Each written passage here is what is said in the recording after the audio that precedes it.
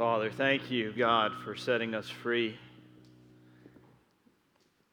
God, you give us the freedom that we don't deserve. God, what I know is that people do live in fear. God, that they are slaves to fear.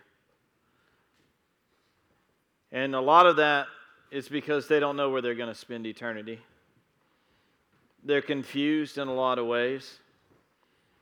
Maybe about what it means to have a relationship with Jesus. Maybe what it means to have eternal life through Him. God, maybe they're confused about who Jesus was, or maybe they're confused about what Jesus said. God, a lot of that, Lord, can be cleared up through your Holy Spirit, God, but it requires us to respond in obedience to you.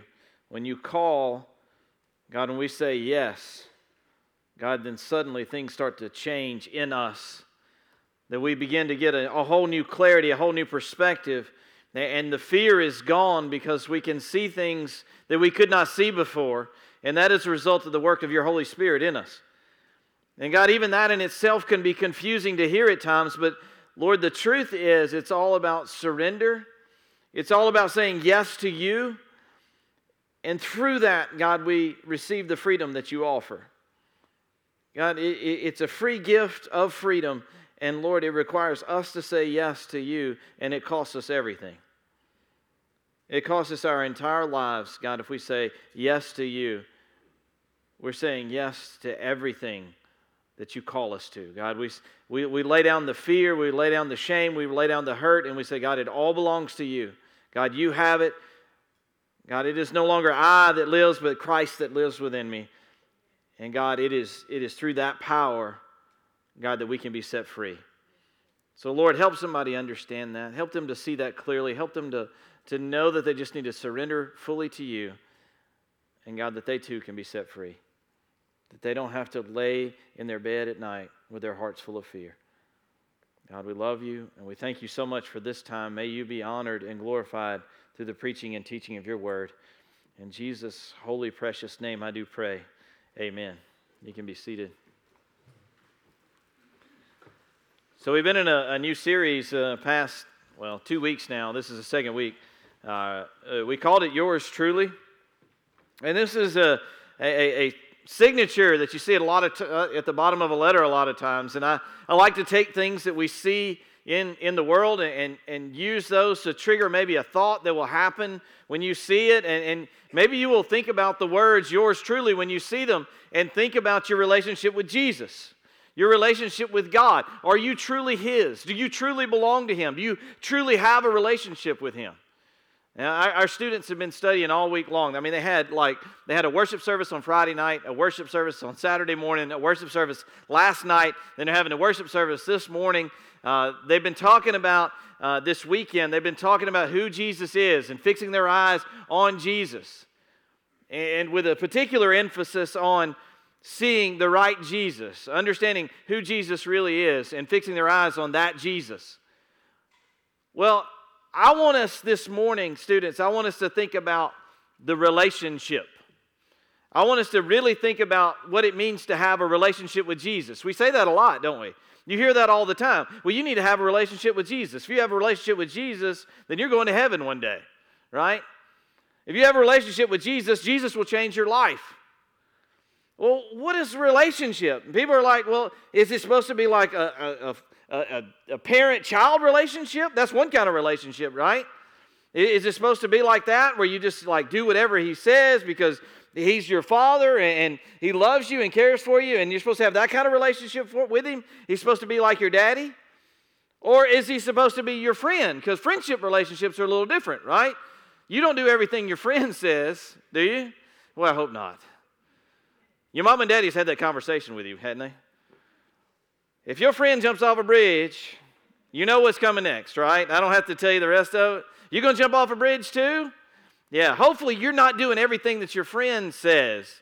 But in your mind, you're like, well, I'm a friend of God, but He's my daddy. What is this like? And the Bible also says that He's like a husband to the church, right?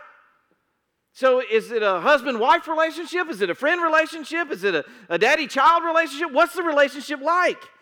What's it supposed to be like? It's confusing, right? I mean, it really could be confusing if you think about it.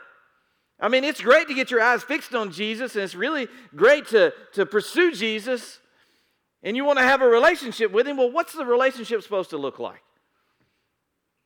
You know, all right? So I start smiling when I'm about to say something, and I'm like, yeah, I was there one day. You know, there was a time. It wasn't too awful long ago, but I was a teenager. I mean, I know it was like decades and decades ago and all that, but still, there was a time when I was a teenager, right? And I did the whole dating thing too. And let me tell you, you do. Guys, good grief, man. I need to talk to my boys for just a minute. Guys, look. I know it's tough. The struggle is real, right? I mean, it's really real, okay? I know. Zach, you're sitting over there beside your girlfriend, so I know it's really real, isn't it? Yeah, well, I feel you, brother. Yeah, I got you. Guys, we do some crazy stuff, right? We do some really, really crazy stuff when it comes to girls being around, right? Why is it? All right, I have to ask this question. Maybe you can give me an answer after the message, but why is it that we try so hard, especially when we're a teenage boy, we try so hard, and we look so dumb? I mean, like, why is that? I mean, like, you would think if we're putting all of our effort into something, if we're really, really trying hard, like this is all the brain power I can muster, and it's focused towards a chick. You would think somehow I would be able to muster enough brain cells to chain themselves together, and we'd be able to do something smart, right? But we can't for whatever reason. I don't know what it is. We do stupid stuff when we're in love, don't we? And you know what I'm talking about. Like, we talked about this weekend, you heard Stuart say that, you get your eyes fixated on something, and that's where your focus is, and that's all you can think about, right? You ever been in that place where the girl, she's like 3 rows in front of you in class, and like, you can't even see nothing, but like the back of her hair, and you're like, man, that is the prettiest backside of someone's head that I've ever seen. Look at her ears. I can almost see her ears through her hair. If she turns just a little bit, I'll be able to get just a little glimpse of a cheek. Oh, please, just turn just a little bit. You know what I mean? Talking about being fixated on something. Don't act like you've never been there. Stop giving me that pious look like, I don't know what he's talking about. I've never been like that. I just sit there and study and praise Jesus and read my Bible when I have free time in class. Kenny, I don't know what you're talking about. Don't lie to me. I know better than that. Why is it, man, when we get in love, we do some crazy stuff? I mean, we can't even think straight, right? Why is it that way with Jesus? Why is our love for Jesus so crazy that we're willing to do whatever it takes in that relationship, right? Like to grow that relationship, to get close to Jesus. Because as guys, I know especially, I can speak to you guys because I was one of them, like I was a teenage boy at one point in time, but you do some crazy stuff to get close to a girl, but if this relationship with Jesus is really the way it's supposed to be, shouldn't we be willing to do some crazy stuff to get close to Jesus? Shouldn't we be willing to be able to like, if we're really fixated on Jesus, and we've been talking about that this weekend, shouldn't we really be doing some crazy stuff in order to be able to get close to Jesus? Now, I'm not talking about you got to go and put an I Heart Jesus sticker on the inside of your locker or anything like that, but I'm talking about like, could it not be that you could actually talk about Jesus sometime?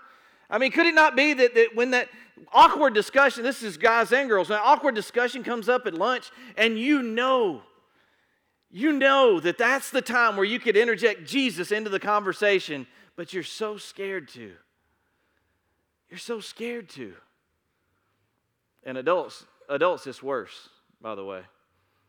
It's actually easier for them than it is for adults, because adults at the lunch table in the break room, having that conversation about Jesus, y'all feel awkward on a whole new level, so much so you think, well, man, they're going to call an HR violation on me and I'm going to have to lose my job and all this kind of garbage and all, which I found out that's not really true most of the time. I talk about Jesus all the time in my job, and very rarely has anybody ever called me out on it and said, hey, you can't be talking about that around here. It is a very rare exception when somebody will actually take you and report you for talking about Jesus. Very, very rare. And for me personally, I'm willing to do some crazy stuff and talking about Jesus at the lunch table, and I'm willing to take that risk because I really do belong to Him. He's truly mine, and I'm truly His, and if that's the case, I'm willing to do some crazy stuff to develop that relationship with Him. And it's so much so that like, I even want other people to have a relationship with Him. This is a little bit different than the relationships you go into in high school. You don't want anybody else to have that relationship. You're like, I want her to be mine. You know what I mean? Like she is mine, and you touch her, you look at her, I'm going to wring your neck. You know what I'm talking about? Like, but with Jesus, though, when you love Him that much and you have this crazy love, I know Francis Chan coined that term, but when you have this crazy love for Jesus, you want other people to experience that because you know He has this great capacity for love and He can share that with other people. That it's not just for you. When you see it and you get your hands on it and you're like, this is way better than a parent-child relationship. This is way better than any husband-wife relationship. This is way better than any kind of thing that I've ever seen. You should experience that too. I want you to see what I see and know what I know. Man, I want you to know how great this relationship can be. I want to talk to you for a few minutes today about a guy named Peter. And he had the DTR with Jesus. Everybody know what a DTR is? Everybody's like, wait a second, that's like old school. Kenny, you're like 1,000 years old. Why are you talking about a DTR? Some of the older parents are going, I know what a DTR is. Define the relationship. Define the relationship conversation.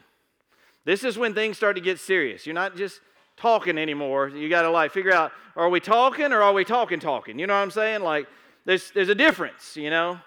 Like it's beyond just we just, you know, Snapchat, we actually having a conversation, sort of. You know, it's not really a conversation, but you're texting each other to having to define the relationship conversation, right?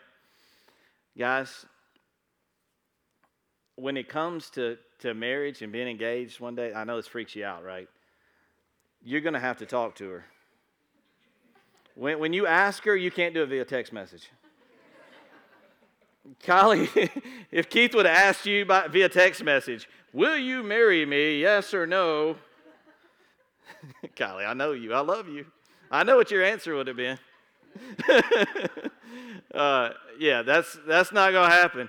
Guys, you're going to have to talk to them, by the way. You're going to have to talk to them. You're going to have that define the relationship conversation. Say, well, where do we stand? What I want to encourage you to do today as you listen to this story about a guy named Peter, I want you to have that define the relationship conversation with Jesus. I hope that maybe what you'll do through the course of this weekend is you'll look and see Jesus for who He really is, and then you'll really have that define the relationship conversation with Jesus about where do I stand with you? Do I really have real love with you, or do I just know who you are? Am I truly yours, or I just know who you are? And hopefully this will spill over into some of the adults, and you guys will pick up on this too, because a lot of you need to have define the relationship conversation with Jesus too. But you're afraid to because you're old and you think that I can't get baptized. I can't come down here and say that I'm not really a Christian and I need to really surrender my heart and life to Jesus Christ because I never have before. And it's really scary, Kenny, and please don't ask me to do that. Please don't ask me to announce it publicly. That's exactly what Jesus calls you to do, by the way. You can't just say I'm a Christian and say, well, I'm going to just keep it quiet.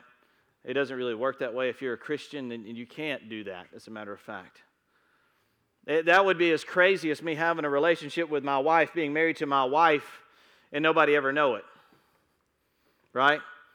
They don't know that I'm married to my wife. That would be ridiculous, right? The same thing with Jesus.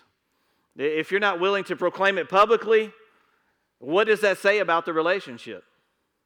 What does that say about it? If there's no evidence of it, you're not willing to proclaim it publicly, what is that? Is that a real relationship?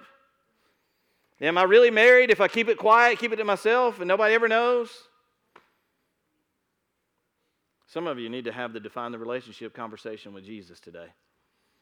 We're going to talk about a guy named Peter. Peter was kind of a dumb guy. So I can really identify with Peter in a lot of ways. Whenever I'm struggling with who I am and the fact that I'm a doofus and all that kind of stuff, I go and read about Peter and I go, this dude's in the Bible, man. If I'd have lived back in that day, I could have been a doofus too, and maybe I would have made my way in there somewhere, you know. But Peter he was always like the first one to speak up. Does anybody know that person? The first person to speak up in every conversation. I got something to say. I want to be the person. I want to be the person. Have you ever noticed that the first person to speak up usually doesn't have good information to share? You ever notice that? Why is that? Why is it the first person to speak, you're always like, man, you should have been quiet. You know what I mean? Like, you should have just kept it on the DL, and then we could have processed the thought, man. Process it. You know, let it settle in here before you start spouting it out there. It just comes out. Well, Peter was that guy. He was it just came out all the time. And he said a lot of dumb things. There was quite a few times. See, his name was actually Simon. And when Jesus met him, he started calling him Peter. He started calling him the Rock. Now, Simon was kind of an all-over-the-page kind of guy. He was the ADHD guy probably. I mean, so he'd have been like, yes, Jesus, I hear what you say. I'm supposed to eat your flesh and drink your blood. Oh, look, a squirrel. You know, like, I mean, that would have been Peter. He was all over the board, really flighty and you know, couldn't really concentrate on anything for a period of time, very long, you know. He'd have been like, I'm going to go over here and I'm going to do this. Some of you women have husbands like this. I'm going to start on this project over here. No, wait, I got to go. There's another project over here I need to start. And I almost got this one finished. Let's go back over here to this one. No, I need another start. There's another project over here I need to get started. That would have been Peter, okay? Most of you ladies could not have been married to Peter. You would have strangled him. You know what I mean? Like he never would have made it into the Bible because you'd have had him like this. So anyway, so Peter was that guy. He's kind of all over the board, right? So Jesus meets him, and what does he do? He changes his name, right? He says, instead of calling you Simon, I'm going to call you Peter. Why did he do that? He says, well, you're going to be a different man now. Now that you're following me, your name's going to be the Rock. You're going to be steadfast. You're going to be strong. You're going to be unmovable. You are going to be the Rock. And that's what we're going to start calling you. Instead of calling you Simon, we're going to call you Rock. Everybody's like, man, that's a name right there. Don't you wish Jesus would call you the Rock? I'd be like, you smell what the Rock is cooking, don't you, baby? Yeah. Yeah. I'd be like, yeah, that's the Son of God. He just called me the Rock. Yeah. Problem is, here's the problem with Jesus giving you a nickname and Jesus... You know how he would rebuke him, how he would get on his case a little bit? He'd call him Simon. He'd say, oh, you're not acting like the Rock anymore. You're acting like Simon. Simon, quit doing that. Simon, quit saying that. Simon, what are you talking about? And immediately Simon knew, I'm no longer the Rock anymore. I'm acting more like Simon, not the guy who's following Jesus. Not acting like the Rock anymore. He was so upfront about his trust in Jesus. There would be times when there would be tons of people following Jesus, and they would follow Jesus because he would do some cool stuff. Like anybody take 5 loaves and 2 fishes and feed like a whole stadium full of people. Like folks wanted to see that because it was really cool. They wanted to experience that, man. And you see that all the time. We probably even saw some of that at D-Now weekend, right? So you realize there were probably there were 1,000 people in that room, and some of them were just there for the show. You know that, right? Like some of them just came because their friends came and they got a good show and there were cool lights and there was a guy that could rap and that's the reason they were there. Some of them came for Jesus, and some of them came for the show and ended up with Jesus, but some of them just ended up with the show. You realize that? Well, because that was the way it was. When people followed Jesus, most of the people just came for the show. There was only a few. As a matter of fact, there's one particular time where Jesus said, you know what? The only reason that you're following me around is because you want your bellies full again today. Yesterday, I fed your bellies. I had 5 loaves and 2 fishes, and we multiplied it, and we filled you up, and you wanted to see that trick, so you came back today. And that's the only reason you're here. And you know what happened as soon as Jesus said that? A lot of people said, I'm out on this. A little too much truth for me. I don't think I really want that kind of truth. I think I'll just split now. The show's over. And you see that. You see that all the time with teenagers, right? Oh, yeah, adults. Yeah, you get a pass on this one. You don't see that, do you? You don't see anybody that just goes for the show. You don't see anybody that just goes for all the flash and all the pomp and the circumstance. And then you start talking about a real relationship with Jesus, and they're like, oh, yeah, that's me, man. I'm all in on Jesus. He called me to sacrifice everything and follow Him and take up my cross. And, yeah, I'm all in, even if it means I'm going to die. Yeah, right. Yeah, right. Yeah, right. You ask somebody to talk about Jesus at the lunch table, like, I can't do that, man. I can't do that. Kenny, you're crazy. You want me to break out my Bible right there on my lunch break or at my desk, and you actually want me to read about Jesus? You have got to be out of your mind. Yeah. You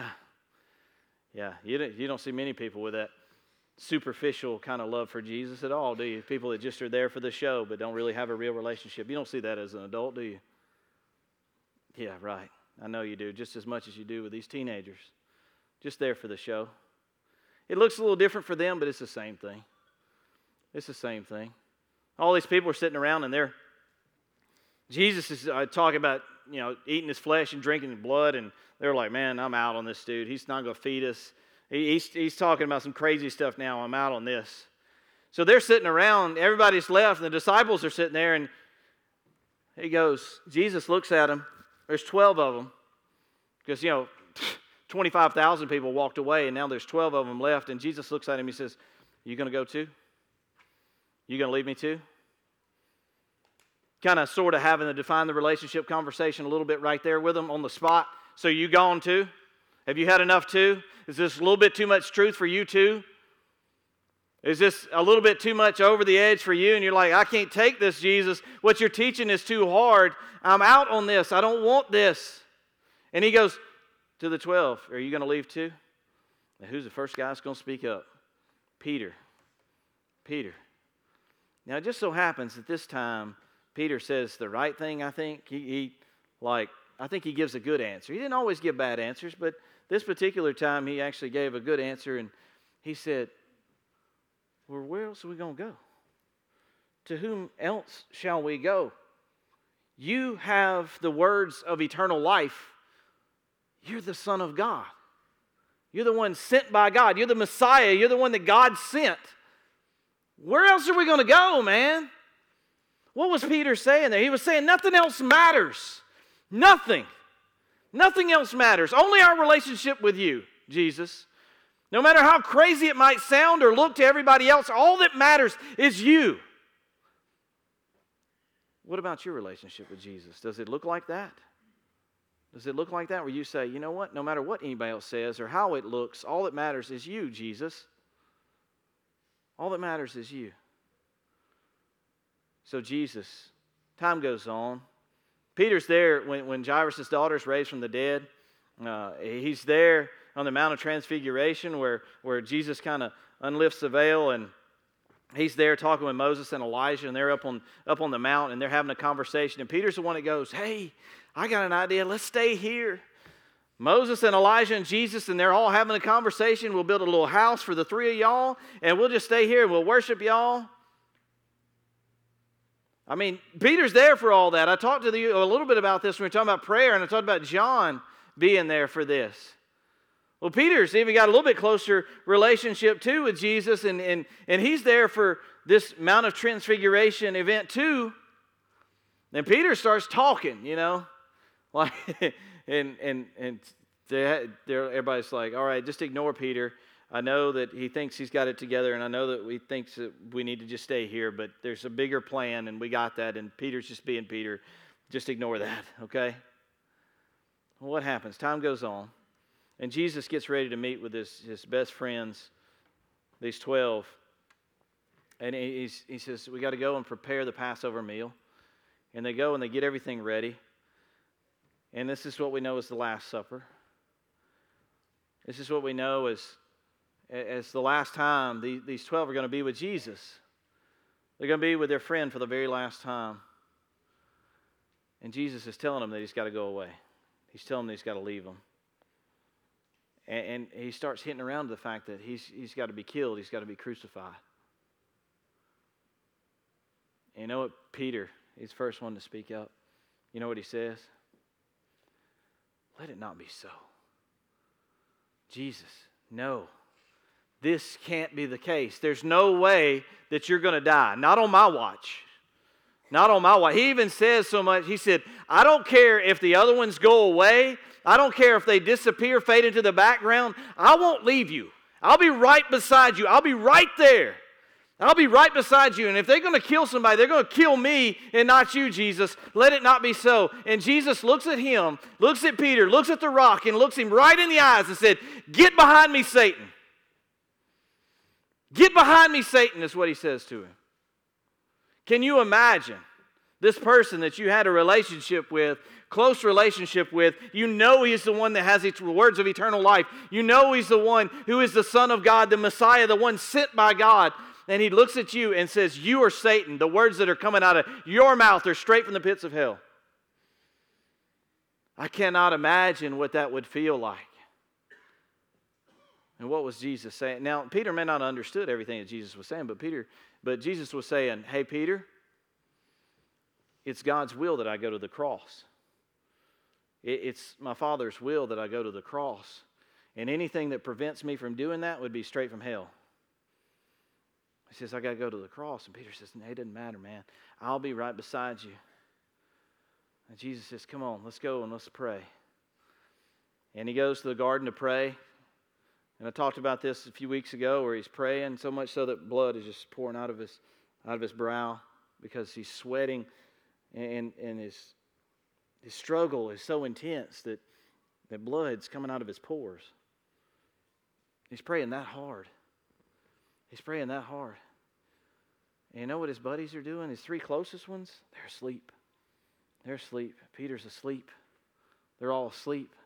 He goes and wakes them up. Just, come on, we got to wake up. We got to pray. Pray with me, man. It's important that you pray with me. They fall back asleep. And finally, they come to arrest Jesus. And Peter, he's going to be the first one to do something, right?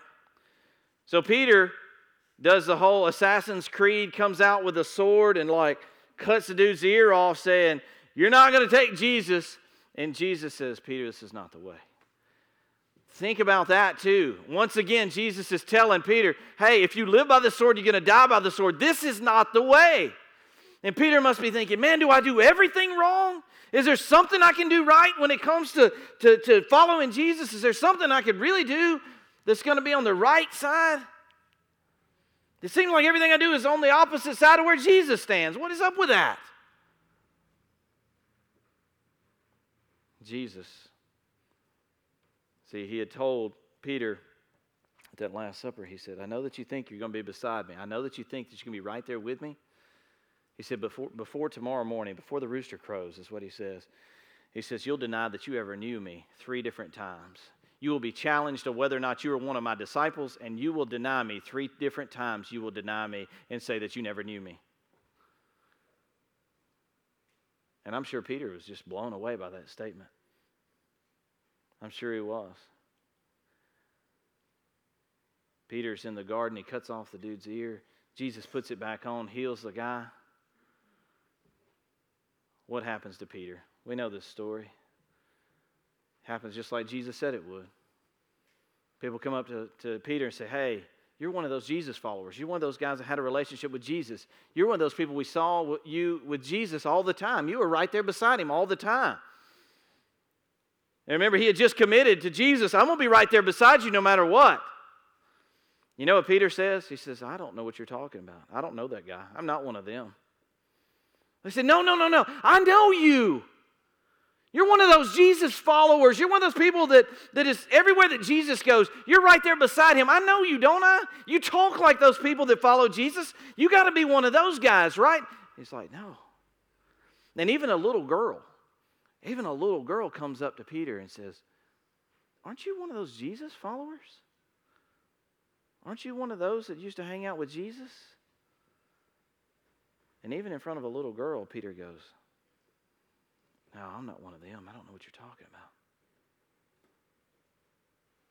You ever felt like that in your life, students, adults? Aren't you one of those Jesus followers? Aren't you at D-Now this past weekend? Man, I don't know what you're talking about. Didn't I see something on Instagram about you being at church? Well, yeah, I just go, but so